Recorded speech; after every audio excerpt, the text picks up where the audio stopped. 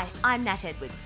The only place to get your daily footy news inside 20 minutes is on AFL Daily. Get the jump on other fans each weekday morning as AFL Daily sets the agenda on footy's biggest stories. A no-holds-barred, introspective look at the AFL world hits your podcast inbox each morning at 7:30. So subscribe to AFL Daily wherever you get your podcasts to never miss a moment. Hello everyone, thanks for joining us. My name is Sarah Black and I'm here with one of the round 4 nominees for the AFLW Rising Star, Western Bulldogs winger Rylie Wilcox. Rylie, thanks for joining us. No problem, thank you for having me. Your second Rising Star nomination, you picked up one last year. You must be pretty happy to continue that form. Yeah, pretty stoked to be honest. Didn't expect it one bit, but then when they called it out on the flight, I was shocked. But yeah, no, so grateful for the opportunity. Cool, so let's take this back a step. You were coming back down from playing Gold Coast on Sunday night this morning. Did you find out on the flight? Yeah, so they got a flight attendant to announce it. At first I thought I was in trouble and getting escorted off the plane because she was like, Rylie Wilcox, and I'm like, oh, what's going on? And then, yeah, she announced that I was the Rising Star, and I think all the girls got around me and stuff like that, but it was a pretty cool way to announce it. So yeah, so grateful for it.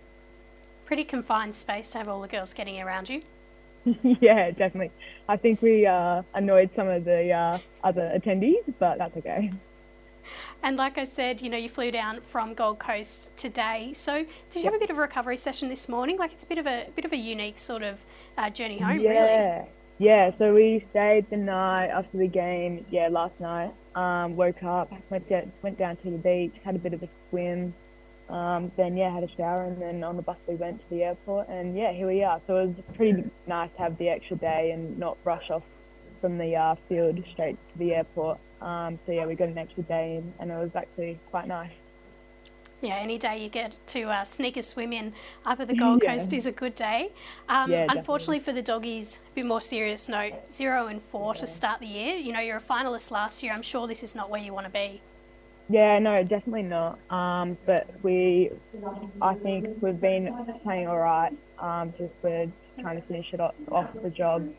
Our intensity and pressure is pretty good. I think we just need to keep working on our fundamentals and fixing up some things. But yeah, hopefully at the back end of the season and this week we start to see some results.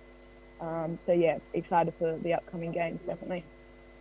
And your coach Nathan Burke he's not one to mince words, I think, Berkey. He was pretty forthright in his post-match chat, and he sort of, said that the forward line in particular, it felt like they were hailing cabs at times, just sort of standing there with their hand up. As a player, how do you feel?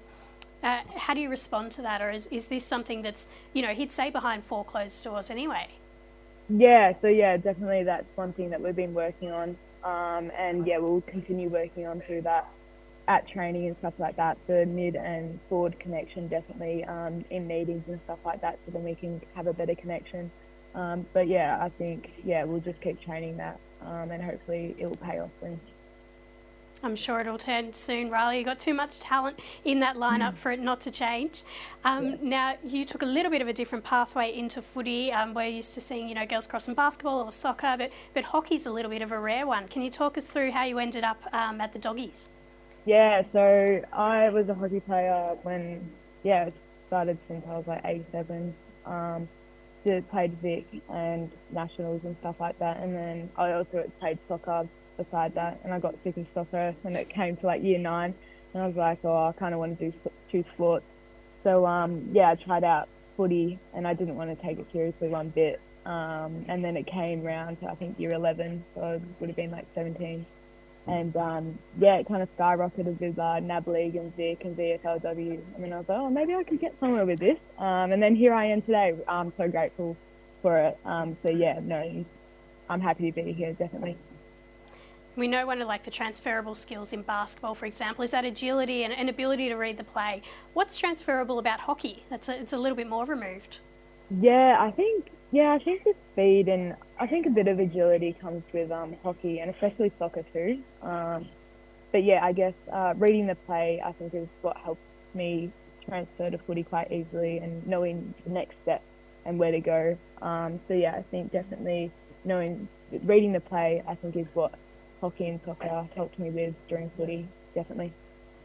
And Rylie, I'm sure, your second season you would have been really eager to get in there and get to work, but you did have a fairly debilitating injury over pre-season. You're fine now, but can you talk us through, what your last couple of months have been like? Yeah, definitely. So I had a little bit of a groin injury, which took some time to recover. But yeah, it's taught me so much, taught me to be resilient and be grateful for the opportunity that I have and the people around me, especially staff, teammates, everything like that. So yeah, I'm so happy and grateful to be where I am and back out there. Definitely was difficult through pre-season, but yeah, I'm so happy to be out there now. Yeah, it's great. And I know that there was a bit of a deloading period for you and you had to pull right back in your training. I'm sure that was the last thing you wanted to do. Yeah, definitely. But I understand it, and look, it's done me good. So yeah, it's great. Yeah, great. And as I said, second season, so what are your aims for the remainder of the season? And I'm sure you're enjoying being as close to a full-time footballer as possible now that school's finished. Yeah, definitely. So I'm not doing uni or anything like that, taking the gap year to the next level. I'm not doing a second job either, so full footy. Yeah, I can really focus now on footy. Goals, I just want to keep performing each week and start really being consistent, especially that wing role. It can be up and down sometimes. So yeah, I guess being consistent on that wing role is key, and that's what I'm looking forward to each week. Also just improving my skills and stuff like that. Yeah, I think is a key thing, and just keeping it very simple. So not having high expectations that I can't reach them and then I get down on myself. So yeah, lowering those expectations and just playing some good footy. Well, we're sure things are going to turn around for the Doggies in the not too distant future. You're too good not to. Thanks for joining us, Rylie, and congratulations. Thank you, Sarah, so much. Appreciate it.